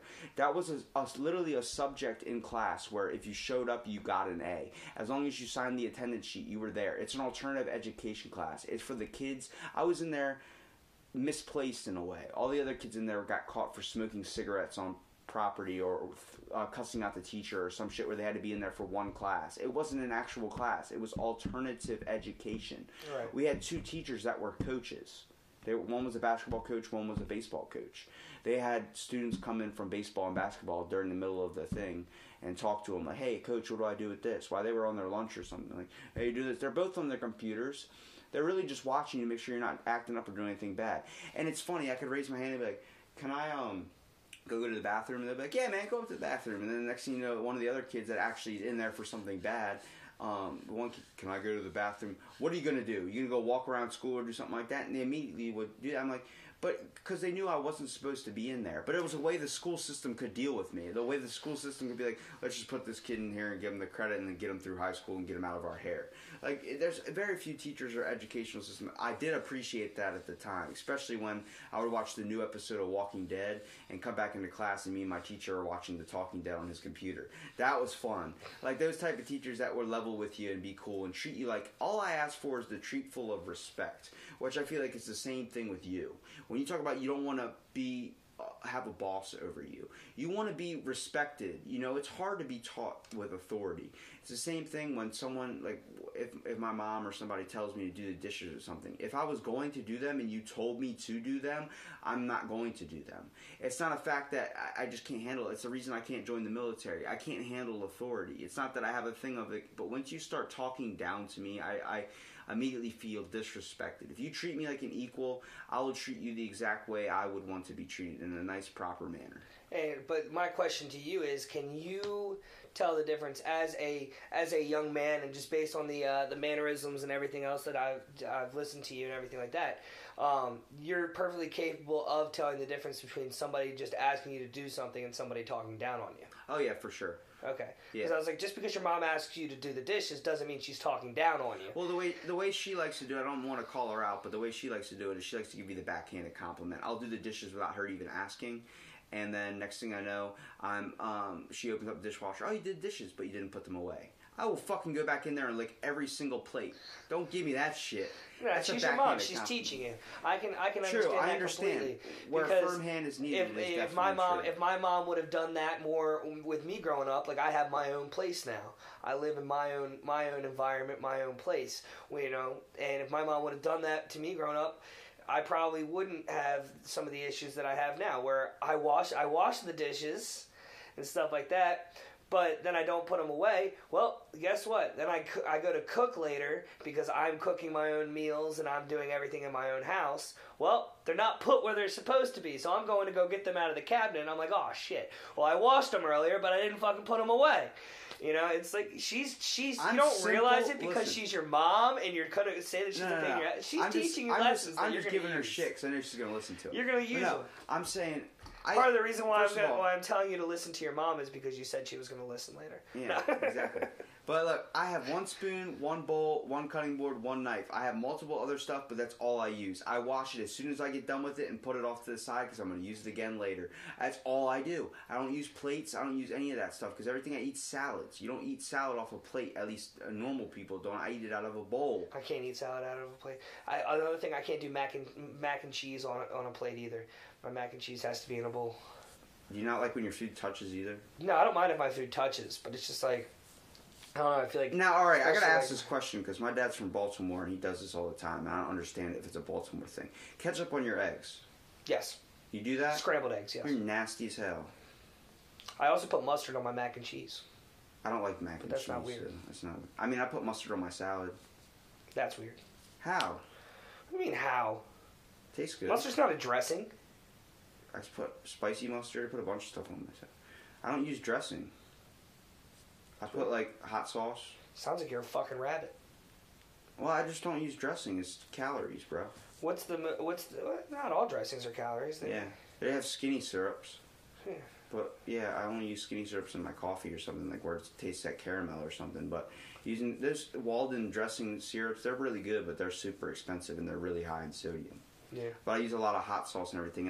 And once you start eating salads for, like, going on, like, eating clean for, like, 6 years now, you have to spice it up with something, whether it's cumin. Oh, my God, you ever used cumin before? Not cinnamon, Probably. Cumin. It makes it taste like Taco Bell's taco meat. Yeah. That Mexican flavor, it gives it that. You put cumin on anything, it doesn't matter what it is, it tastes exactly like you're eating Taco Bell. That has killed my craving for ever wanting Taco Bell. I just throw cumin on it. But I use a lot of cayenne peppers and a lot of spicy foods. I like spicy stuff. Which brings me to my question of the wings challenge, bro. You look like Pickles you're dying. Did you look up The Last Dab like I told you to? No, I Hot completely Ones? forgot You gotta watch Hot Ones. Oh, man. They have Bill Burr on there. Because I can't even imagine. So you said that these guys are getting hotter and hotter, tasting different hotter and hotter stuff as they're having a conversation. Imagine like 8 wings. Right. Okay, there's 8 different sauces behind those wings. Each one, you dab the wing, or it's dabbed in that sauce. And it's spicier and spicier. And spicier, goes up the Scoville scale. But you're having a conversation this entire time. You're answering questions of an interview while it's happening. So like, I couldn't have it. I couldn't even have people talk to me while I was eating these freaking wings. Well, that's the funny thing. Like, people were trying to like, all right, hey man, how you feeling? How you feeling? And I'm literally just like, shut the fuck up, leave me alone. Yeah. Well, after 3 wings, people like, are patting me on the back. I'm like, don't fucking touch me. Yeah, I remember. What's his name? Marwan was in it. So yeah, he was in there and he was like making fun of you because you were crap or you were crying. Or yeah, whatever. I'm that like, was dude, funny. you don't understand how hot it is. You watch, but then you keep watching the end of that video because he was like, he's crying. And then you watch when I run away, he takes his finger and he dips it in the sauce. And then for the rest of the freaking night, he's like, yo, I need another beer. My mouth is still burning. I'm like, dude, you just put it on your fingertip. I just ate 8 freaking wings that were soaked in it. Like, and you were making fun of me for crying earlier. They don't understand until once they get in the seat and they're like, oh shit, I shouldn't have been an asshole. Same thing when I was giving Magellan all that crap for the scratch-offs. The next thing you know, I won $5 and I start. And you're like, go get me another one. Yeah. And he's winning bank, but he ends up losing, so it was okay. I didn't feel like that much of a dick. You should have went to 7-Eleven that night, dude. I went and got all those freaking taquitos, man. He's like, it's not keto. I'm like, it's not keto. It's delicious. But like, you gotta understand though, like, yeah, man, when you're eating clean or something, you gotta spice it up with bland foods. But when you're watching these guys answer these questions and eat these wings, it is the best premise because of how honest they get. Would you eat the wings though, with your picky with everything that you eat? Would you take the time? Would I do the challenge? Would you do the challenge? I would just do an extra harder workout before. Gotcha. Yeah.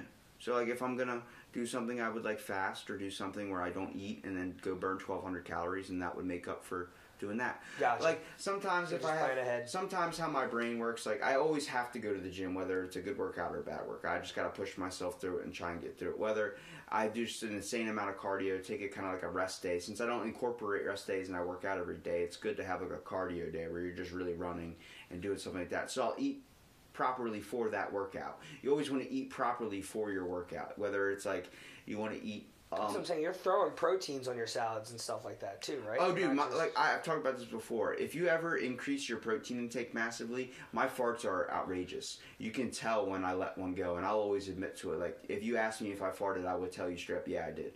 It's not my fault when it comes to that, but when you're eating nothing but salads, raw cabbage, all these types of foods that are bloating, and then meaty foods like egg whites, like those stuffs, and then like I don't eat red meats, but I eat a lot of like protein. I eat my body weight in protein, sometimes more. It's constantly massive dumps, all this types of stuff, it's all that, because it's hard for your stomach to process all that. Right. But if I was going to do the wing challenge, like if you invited me out tonight and we did the wings challenge, I would just go to the gym. Do like a cardio thing, not eat, and then go there and eat the wings. That's how my brain develops it. But I have a little bit of like body dysmorphia when it comes to that type of stuff because I got bullied in school for being overweight and stuff. And then you look at me like, you don't know me as being the overweight kid, but if I showed you pictures, you'd be like, damn, that was you? I'm like, yeah. You know, there was a problem at one point. But it's like, it's where it becomes food is an addiction. Yeah. You know, you got to understand everything becomes an addiction at some point, whether you're addicted to comedy, whether you're addicted to just life in general. You got to find out the easiest transition to rationalize yourself out every single day. I know a lot of people who went through a rehab program for being addicted to drugs, and one of the biggest things is I noticed that all the guys that were coming out of the rehab program when they were finished, when they went in, some of them have never even seen a gym before, but they went in addicted to drugs, and they came out addicted to the gym. That's essentially what they were hitting the gym. They were in shape. They were getting buff. They were going to the gym every single day. But they weren't doing drugs anymore. My best reference for that is it's finding for a different outlet for, you know, if you have an addiction to something, if you find something else to get your mind off it. A lot of people, like when they quit smoking, they chew candy or eat gum, or not eat gum, eat candy, chew gum, or do something like that to get off the little weaning fix, or they drink a lot of diet soda or something like that. But when it comes to like going to the gym at 2 o'clock in the morning. You see two types of people. You see the really, really freaking smart people, like we're talking about Elon Musk, that can't function around society, don't like being around normal people because they are literally too smart to have a conversation with these people. Or you run into the tweakers and the weird people, or you run into the, I guess, 3 types of people. You run into the people that are joining the New Year's resolution type thing, or they just got a gym membership and they're trying not to work out in front of anybody. But that's the problem when you think like, oh, I'm going to go to the gym, a 24-hour gym is my gym. Yeah. You want to work out really late or really early where nobody's going to be there. They have the same exact thought you do. So they're there too. Like, it's at 3 o'clock in the morning, there was always, for some reason, a lot of people there, and then they would all roll into the parking lot, see every single car, and they all leave, and the next thing you know, it's just me there again. I'm like, you know? And I'm a witness, or not, a victim, I guess, to doing the 2-a-days back when I was like, you know, I still do those sometimes. I wake up early in the morning, head down there, do a heavy cardio session just to give myself an excuse to eat an extra carb or something when I get home. Like, I'm going to eat this when I get home. I'm going to have, you know, dip into that. It's like, it depends on how do you want to live your life? Because you can't keep it up forever. I can't keep working out every single day for the rest of my life. 6 years is pretty impressive. Even tonight, I'm like, I might not even go. I might just take it easy tonight or something. But, you know, I will myself to do it because it's like checking your phone or doing something. It gets addictive at a certain point. Then do you have the issue where, okay, if you took off tonight and you didn't go to the gym, what, are you just not going to eat for the rest of the day because you didn't get your cardio in? No, I would, but I would go early in the morning without eating and then burn like 1,800 calories to make up for it. And I don't even think I'd be able to last it because one time I tried to not go, and I got all the way till like at 10:30 at night. And once the time that I usually go starts approaching, my brain's like, "You're fucking going. Like, it's happening. Like, you don't understand. You're going now." And it's like you start throwing yourself into like a depression type thing. It becomes a lot like with body dysmorphia and like stuff like that. Like your brain just gets put in like a mental kind of like handicap type situation. It's definitely challenging because like it takes a toll on your body in ways, but at the same time it's like I always feel better afterwards. Like stress is relieved and stuff like that. But you just got to find outlets or something that you can get your focus off. I'm slowly getting better at it, like when it comes to incorporating better foods and like, you know, like being able to treat myself every now and again. Like either I don't eat ice cream or anything, but buying maybe Halo Top ice cream or something. But it just sucks because like when you have something like that that's been happening for so long, it's like you get stuck in a routine. It's like when you get to change that, you become so religious with it. It feels like if anybody tries to mess with that, it's hard. You can't switch up. If I told you were wiping your hand or you're wiping your ass with your right hand the whole time, and I asked you to switch to your left, you're gonna for the first while. I end up with shit all over my hand. Well, yeah, and at the first time, you're gonna be messing up and keep using your right one. You're gonna keep accidentally mistaking. Oh shit, I gotta wipe my left, not my right. It's gonna take a while to break out of that click, and that's how you gotta understand with addiction, where people have their faults and people have their relapses. It's something that they're never going to get over. They're going to have that for the rest of their life. Once an alcoholic, always an alcoholic. Now, if you stop drinking and you've been sober for 30 years, doesn't mean if you don't pick up that drink. Some people can pick up the drink and, you know, not go back to it. But some people pick up that drink and then it's all that progress, all those chips that they earned is lost. It's the same thing with anything that's an addiction. I've worked with, I worked in the restaurant industry for a very long time, and I've worked with bartenders and stuff like that who admit that they were alcoholics and stuff like that, but they had been clean and sober for quite a while. But they were still able to, I just made this new cocktail, take a straw, dip it in, put their finger over it, and put a drop in their mouth to try it because they were a bartender. You know, they knew they needed to be able to taste it, to tell, and everything like that. And they were perfectly capable of doing that without falling off the wagon and going back into it. A therapist or somebody that would be sponsoring them would see that as a trigger. Well, as a trigger, absolutely. But it just depends on the person. There are plenty of people who, that as soon as they tasted that, they would go right back to they would fall off the wagon and stuff like that. But there are other people who, you know, it all depends on the person. Me, I mean, I talk about, I'll fully admit it. Like when I was smoking pot, people say that pot's not addictive. I call bullshit. It is. It's not a physical addiction. You can also overdose on it. It's not a physical addiction. It's a mental addiction. Yeah. Because, I mean, I got to the point where, I was smoking pot all day, every day. Did you know you can overdose on it? All day. I did not know you could. I talked about it with DJ Magellan. It's called the green out effect. Nobody believed me, but I used to get so baked out of my mind in my high school years that I would get so sick I'd have to go to sleep, or I'd have to take a shower, I'd have to drink some milk, I have to eat some food, I have to do something. Those are all things that you can do to bring down the green out effect. The green out effect causes nausea, causes incest paranoia, depends on where your anxiety goes. People say maybe you're just got too many demons inside you, or maybe you need to smoke more pot or something because you need to calm down all those anxieties. Different strain or whatever. Well, you got to understand when you're going through that. I used to get so high, I used to vomit. There used to be stuff like that. That's what kicked me off fast food. I haven't had fast food in 6 years. You know why? Because one time I ate McDonald's, I thought the food that's what got me sick because I was so stoned out of my mind.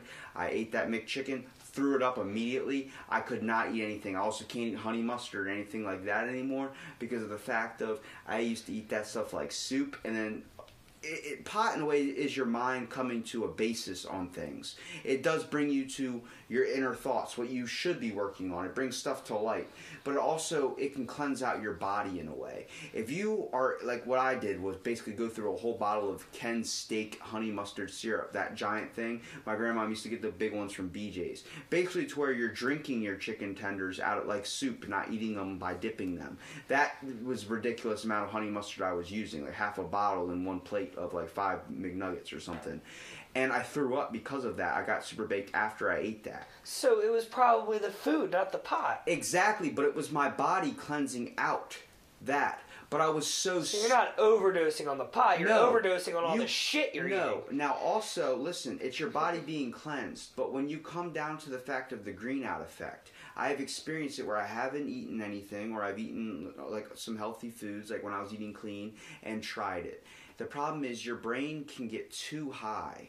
There's 2 different effects. One, when you get too high and you smoke, there's cures for that. That is just like taking a shower. It just eliminates the effect. People like splash some water on your face. Steam, hot water. It's mostly because it's your body purifying all the toxins that because it's in a way the pot clears you out. It also it brings some toxins into you. Now when you do an edible, you can't just go to sleep because you'll wake up and be like, fuck, I'm still high. Like that doesn't work. But my brother would always ask me, why do you go to sleep after we smoke? I'm like, because I get too baked. Like he does it every single day, multiple times a day, and that's how he functions. He can't function without it. For me, I was just something I did with him to kind of bond in a way.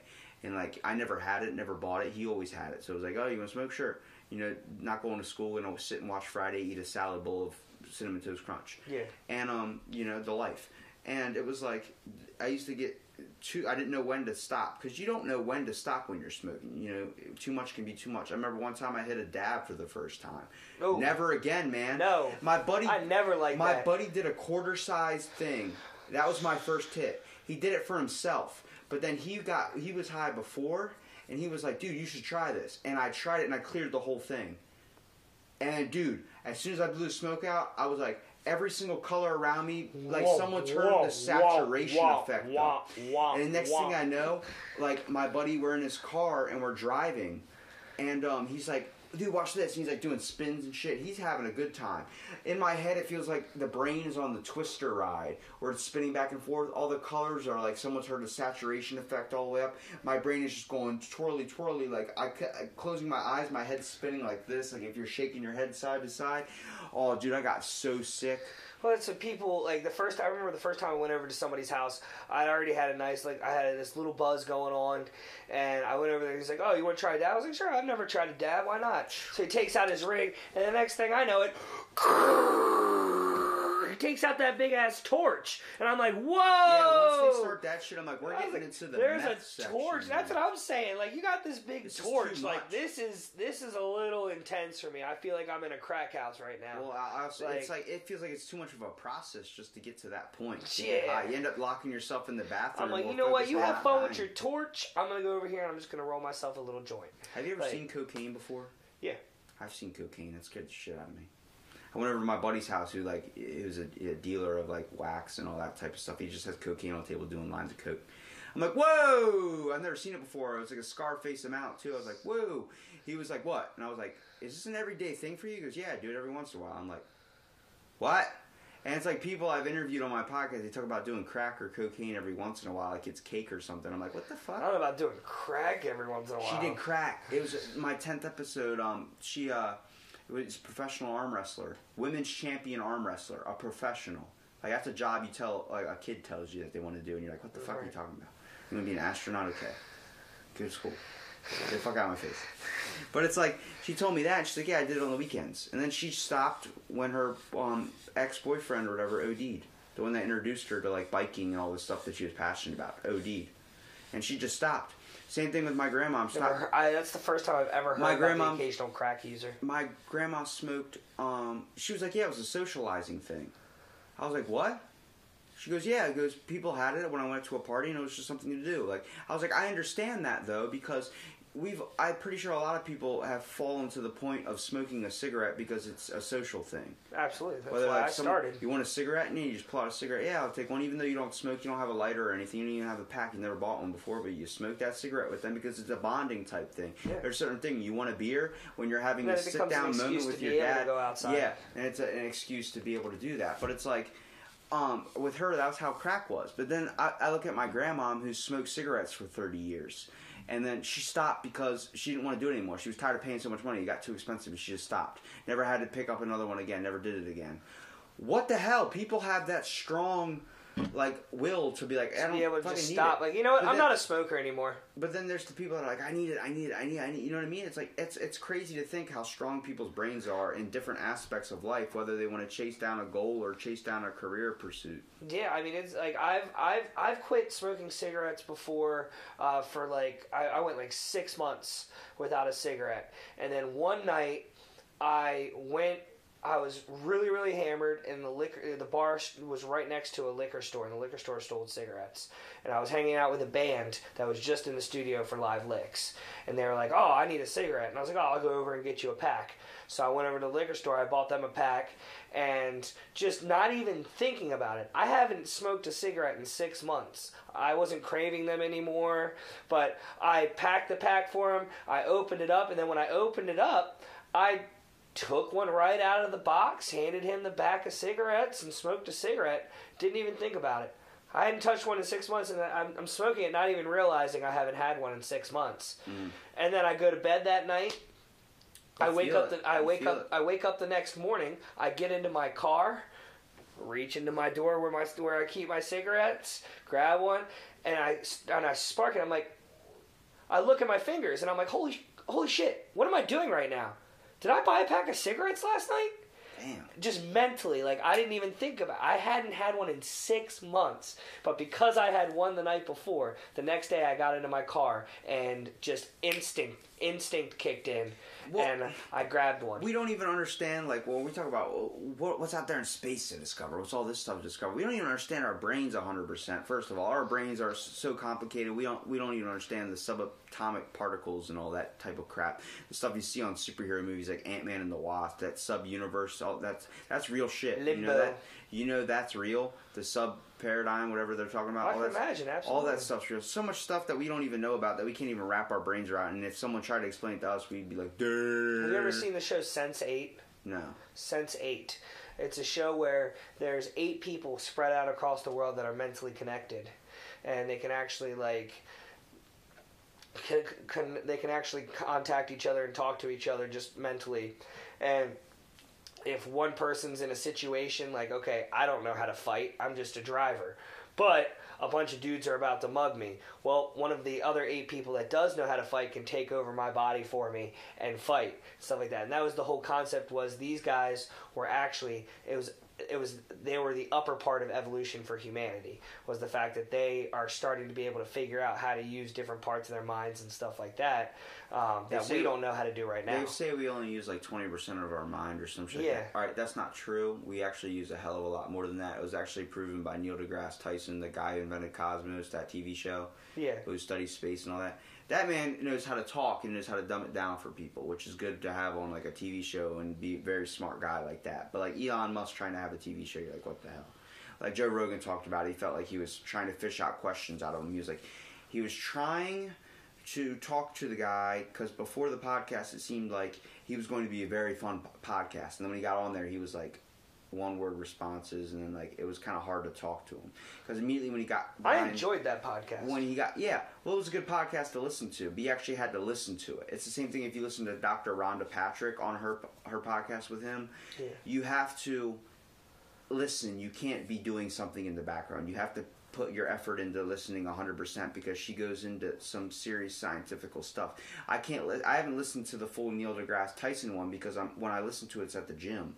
So it's like I can't work out and listen because he gets talking about interdimensional space travel and I end up toning out with what's going on. I need to have some like jokes being played in the background or something like. Yeah. So I try and listen to the comedians or someone that's in like Gavin McInnes that talks about social problems or something like that, where he's anti-feminism and all that type of stuff and makes fun of feminists and he gets punched in the face all the time. And that guy Milo Yiannopoulos, I don't know if you know who he is.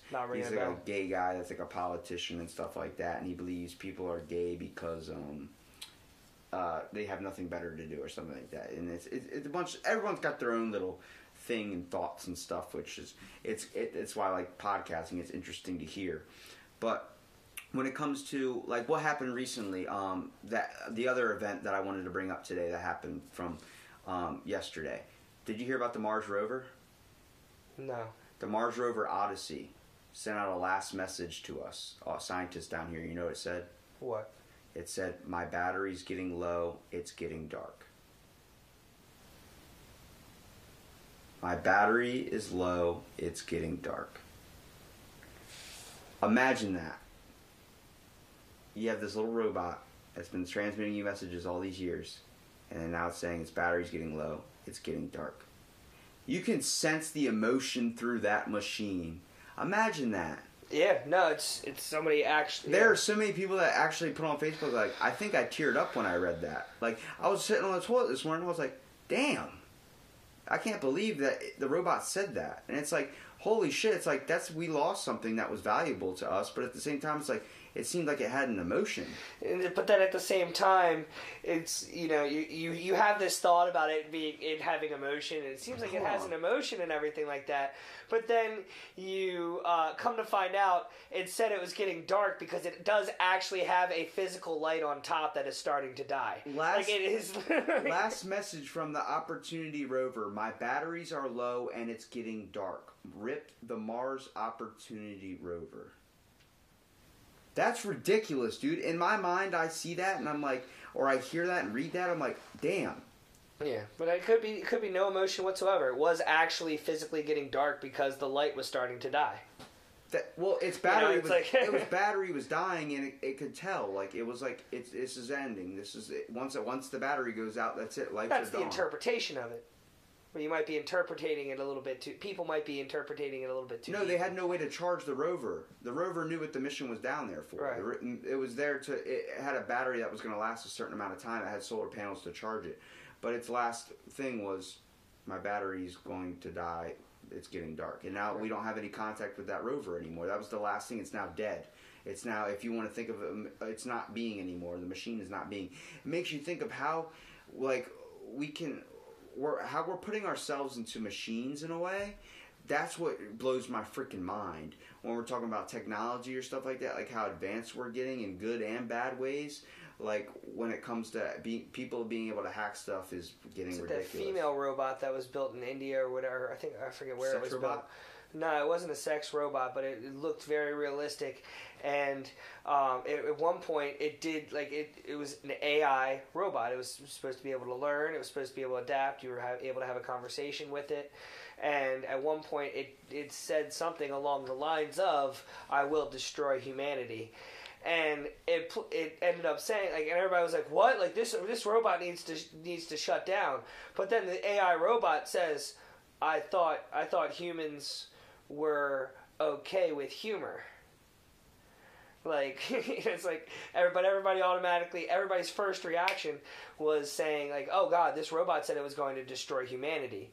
It's like, well, that that means that the robot's going to destroy humanity. No. Maybe it actually did understand the concept of humor more than it does violence, and it knows that people are scared of it, so it's like, ha ha, I'm going to destroy humanity. I was trying to look up this thing I read. It was about two supercomputers that were like they're artificial AIs, basically like self-communicating, self-answering, those types of machines that were creating like in 1990 something or 1960 something. Like they're huge ass machines. They immediately started transmitting messages in between each other that were encoded, so we couldn't understand them. Yeah, same thing happened with Google. With Google had to. It happened very recently as well. Google had two things, like with Google Translator, they tried doing an AI and stuff like that, and it ended up having a conversation in a language that we couldn't understand. And you know, with Google, they send everything you look up into a system and gets absolutely transported. Do you think like we're in like the Matrix? Absolutely. I believe we're in the quickest thing that's happened to me most recently was you look up an advertisement and you get that advertisement. Not even look it up. I had somebody, my wife called me and said, "Hey, we should go to Universal Studios." I said, "Yeah, that sounds like a good idea." And I got on Facebook, and the first advertisement, like I hung up the phone. Went from hitting the hang up button to hitting the Facebook button, and popped up, and it was a Universal Studios advertising. Now, that fast. Do you think that's them targeting you for advertisements in that way, or like listening into your conversations, or do you think that's like when I got my car, I started noticing my car more on the street, like other people having my same car, same color and everything. I'm like, really? That's true. You know, is that where being more noticeable? Like when you buy a car and you are driving around the road, you start seeing. It's definitely different. It's definitely different. Like I know exactly what you're talking about because I drove a car that I've never seen before. I used to drive. It was called a Mitsubishi Endeavor, and it was an SUV, and I had never seen this car before in my life until I got it. And then I'm driving around. I'm like, oh, there's it in the same color. There's it in a different color. There's it, and I was seeing it every once in a while. But this is proven that it's direct advertising reflecting on them listening and well, that's paying attention to what you're typing and all that stuff. But I hadn't even typed anything yet. That's the part. Like I've had it before. I'm like, okay, I did a Google search for Universal Studios, so then the advertisement pops up on Facebook. But I hadn't even typed anything yet. Where we go back to what you're talking about, that show Super 8 is that what you call it? Sense 8, yeah. Sense 8, where the people can use their full capacity of their brains. Now, how far until we get able to put a chip into our head, like how they baby chip? Where we could just look stuff up without having to look it up. Yeah, without like the Google Glass thing that's supposed to come out, where you're able to it's like their sunglasses or whatever, or the glasses. You can scroll through with your eyes. Yeah, like that type of shit. But like a chip in your brain, where you're able to know all the information. Be like, hold on, I'm downloading something about psychology right now. Oh yeah, it's So basically, how long until a teacher can do that instead of doing, actually studying or being an actual certified teacher? When people can just start using the chips, is that going to turn into like how bookstores aren't a thing anymore? Like you don't see too many bookstores anymore, Amazon or those things that do them on your tablet, like the bookstores on your tablet. Ran out of freaking Barnes and Noble, all those places. Like you rarely see any of those. It turns into like Blockbuster. What the hell you need Blockbuster for when you got a freaking Netflix? Maybe I wanted to go into Blockbuster with the guy wearing khakis and the blue shirt trying to find a DVD and recommending me lesbian movies to watch at the age of 12 with my freaking grandparents. Like, what the hell? Like, you know what I mean? Like, I remember renting video games, going to the store. Can we rent this video game? And then, like, how far until Rent-A-Center? I'll be happy when Rent-A-Center goes out of business. If you have to rent your couch and do payments on it, what's wrong with you? Why don't you just buy it in full? I don't like ever having to owe money to anything or anybody. That's like Redbox. Redbox is a thing right now. I'm wondering how long Redbox will even last. You know what I'm talking about with Redbox? Yeah, with that machine. Yeah, well, so many people go and buy the Visas from Walmart, the $10 gift cards, and they use that in the machine, and it still works like they're using a credit card, so then they just keep the DVD. So you just spent... That's brilliant. Well, you spent $10, bought a bunch of, like, basically what would be like games $40 games and $50 movies or stuff like that, like brand new stuff, and you're getting it for only whatever the Visa card is being charged. And you don't have to worry about paying it back because they can charge a Visa card if they want. It's a prepaid card. And yeah, it's a trick people do. And also when they return the movie, they put a different disc in the thing. Well, I think now I don't know if they can necessarily do it now I think maybe when Redbox first started, that was. But now you go to do it, it asks for your zip code. I'm just typing random zip code. But it's the same thing like at a gas pump. It's using that zip code to check to make sure that that it can authorize that card, that it has enough on it. So it uses the relationship between the card and the zip code to make sure that they are the same. Well, what I'm saying is when you're putting the disc back, when you're returning it, right? What's to stop you from shoving Pootie Tang in a scary movie? Something. It has a barcode on it. Oh, it does. Imagine I rip the barcode off and just put it on the new one. I guess you could, but then you probably are just going to end up scratching the CD and not being able to use it anyway, and then you just fucked yourself just to prove a point. Saving money, bro. It's like when you go to the grocery store and the old woman in front of you pulls out $80,000 worth of coupons, and you're sitting there like, this is the fucking express lane, and I can't get you're done. One item I want because you're going through your whole damn coupon book. I understand that because I do try and save money on groceries, but shit, man. How, when you get the people that get in the mail, they get like a Burger King, like the coupon books, save $5 and McDonald's actually has and an entire they're sitting book. there like, I'm gonna pay a whole meal for my family through a coupon book. It's like, really, man? Like, fuck, we're at Popeyes. Just get the chicken tender basket, pay the price, and let's go. So I just went to the pet store today, and I bought a $6.99. My dog's been obsessed with these. They're bones made out of dehydrated yak's milk. And so it was $6.99, and I had a $5 credit at the pet store. But I had to use my card to pay for it. And I was like, she's like, do you want to use your $5 credit? I was like, no, I'm not even going to bother using my $5 credit for this because I don't feel like using my card for $2. So it's like I ended up just saving it. I'll save it for when I use it towards getting my dog's nails clipped. I would have just gave you the cash I won from the scratch off last night, the $2 I won last night. There you go. I used that actually to buy that taquito and then ended up getting the whole thing off 7-Eleven. That's never happened to me before. Dude, I'm telling you, I don't know what it is. People look at me and they're like, I look like I'm 15, I guess, so they're like, oh, he's a sweet kid. This kid just walked here from Mommy and Daddy's house. This kid just ate a pot cookie. He's hungry for some taquitos, some buffalo chicken tenders. You gotta go the Dice Clay way. That would be great with your comedy special. The Dice Clay way? You ever heard of the Andrew Dice Clay? No. You're naming a bunch of comedians I'm gonna have to look up. They're old school, man. Yeah. Those are I'm older influence. I like all newer ones too, but Whitney Cummings is a good one if you ever heard her. She's very, very smart too. Yeah. She trains dogs. Like she says, if don't ever walk around your dog, walk through them. Because if you walk around them, it shows that they can get away with that and that they're the dominant species. They need to know that they need to obey you. Oh, I never let my dog walk in the door first. She also doesn't let the dog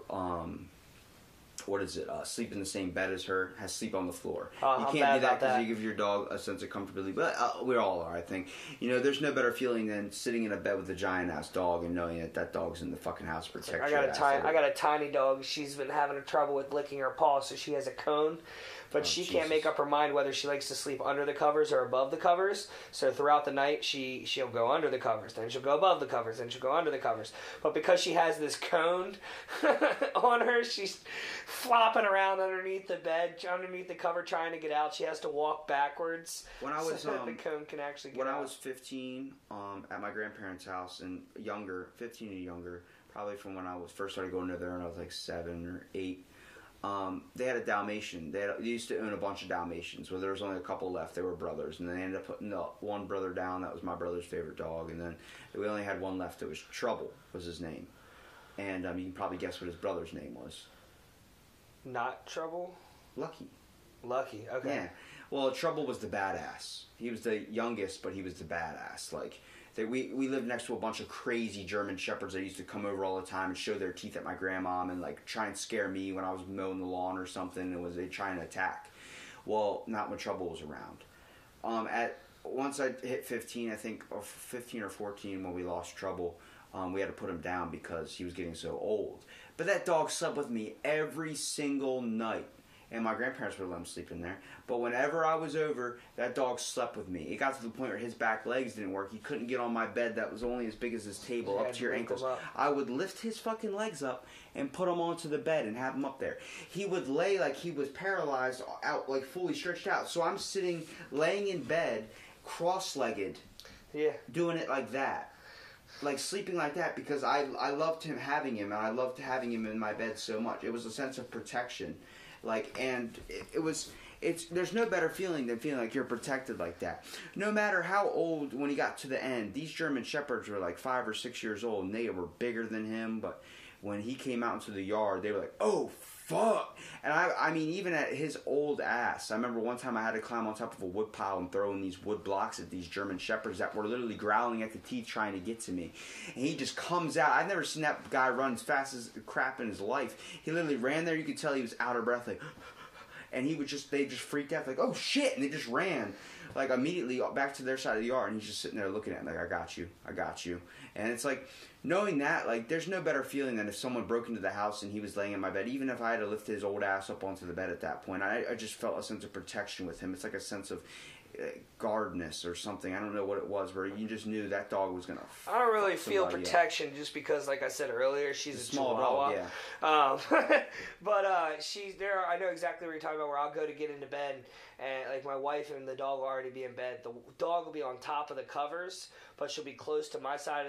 So rather, I don't want to rip the cover out from under her and make her roll over and wake her up. So I end up just using about maybe like a half a foot of cover until she's ready to move, and then I can get the rest of my cover over my body. It's funny because people hear that, like, that's ridiculous. Why would you treat your dog like that? It's like, there's some bonds you get. Even though your dog is not a big dog, you still have that connection, like that dog would do anything for you. Oh, absolutely. Yeah, we all have that. Like, I remember my last childhood dog that died. When it was a puppy, it was an inbred puppy. We got it from like these people, and actually, I don't know if you know the Swell Fellas. Yeah. Chris Poole, their dog was from the litter that was after my dog's litter. Oh, okay. So it's funny, they look exactly alike. But she recently passed away. Her name was Rio, and then my dad named her off to "Her Name Is Rio," and she dances on that song. Yeah. Well, when she was a puppy, and he got her from the store, my mom went into Walmart to go shopping. Okay. 3 hours in the store, I'm pretty sure, because that's how always she is when she used to shop. She used to be 3 hours in Marshall's. I remember I used to go in there and hide under the coat racks and all that stuff. But the whole time, Rio's going through my dad's beard, his goatee, and just sat on his chest. Then her whole life, her whole 15 years, everything like that, she lived way longer than we expected. Would just go up on my dad's chest. That was her comfort zone. That was everything. And looked at her like, if you got near my dad or did anything, that she'd bite your ass off. She hated me probably to the end of her days. But at the same time, like, she used to do some freaky shit. She used to hide under the couch, and then I would go. My bed was the couch back where we used to live. So I lived on like a futon type thing because we had too many people in one house, basically. Like a small Ocean City townhouse. Right. And I would go and get up from my bed. It was like having the fucking boogie monster in there. All you hear is like that type of thing. Like, as soon as she saw my ankles, I'm like, fuck, I have to like jump off my bed to get ready for school because she's hiding under it. She likes to sleep under my bed only. Luckily, she's a Chihuahua, but she's not your stereotypical Chihuahua. Like, she is not violent. Because I know most Chihuahuas, they have their owners, and that's it. Anybody else? Fuck off. I don't like my buddy's dog. My dog. When you walk in, obviously, when you walk into the house, she's a dog. She's gonna bark at you when you first walk into the house. Yeah. But then I'll pick her up and take her over to you. You'll touch her head. Boom. She's your best friend. She just wants to go up your leg and have you touch her and pet her and wag her little tail. And she doesn't give any shits about anybody. That's how my buddy's Chihuahua is. He calls him Thunder, and I like him and all. He's okay, but it's like. There's sometimes he's very, very sweet, jumps in your lap, wants to be petted, and then you go to push him off. Even when my buddy pushes him, he's like, "Arr," and does that, like, tries to get, like, a big cocky at him. Like, I could fucking punch you out the window. You're really going to give me shit? But they have that complex. The Napoleon complex. Yeah, but then it's so weird. The big dogs have the opposite. They get really, like, my dog's best friend, my dog's best friend is a border collie pit mix. And she bosses him around. Dude, my one buddy's dog runs the show. Is a Chihuahua, and then my other buddy had Newfoundlands.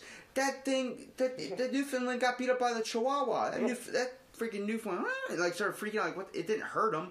It was just like, what the hell do I do? I don't know what to do. Don't know what to do. And the dog was bigger than me. I have pictures on my Instagram of this dog. He's huge, massive, like 155 pounds. Like, the best part about having a big dog is you're laying on the couch and they hop up on the couch beside you. He would just look at me. I'm like, don't fucking do it, man. I had a long day at work. Please don't do it. He just gets like kind of leans his back up against the couch like this, like how he's kind of like sitting back. Yeah. Then he just fucking full weight slams down right on top of you, and then just gives out that giant, like the horse trough little thing. It's like, oh my God, did you just do that, man?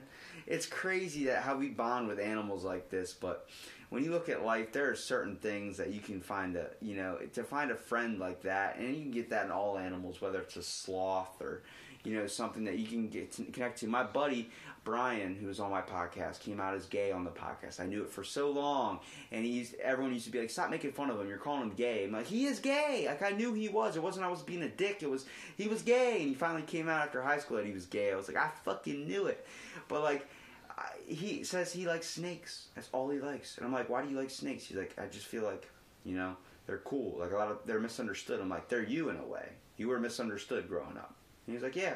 He's like, "This podcast is like therapy." I'm like, "It's a form of conversation, dude. Like, we're having fun. We're bantering back and forth." We literally went off from you getting adopted to talking about science to talking about, I don't even know what else the hell we were talking about. Animals, but like, and stuff like that. Yeah, it's like that was just recently. We were talking about something way before that, like comedy and impacts of like Bill Cosby and the Me Too shit. It's like, we go back into what everything's wrapped up to. It's why I love recording our conversations. I'm going to start doing a whole new series with just recording, like how I did at bingo last night, like bringing it somewhere and having a short little, like, because you don't understand the conversations you get at a bonfire or something at like 2 o'clock in the morning, the shit that you miss, whether it's really, really important and you're like, damn, I wish we had that recording, but we'll always have that moment. Me and you are always going to have this moment, not to be gay, but no, I know exactly. Not to take it in that manner, but we're always going to have this kind of a connection, like, oh shit, like, we had a minute where we just sat and shot the shit. It's the same thing you get with your friends when you're stoned off your ass at 3 o'clock in the morning listening to some type of music, like Pink Floyd or something.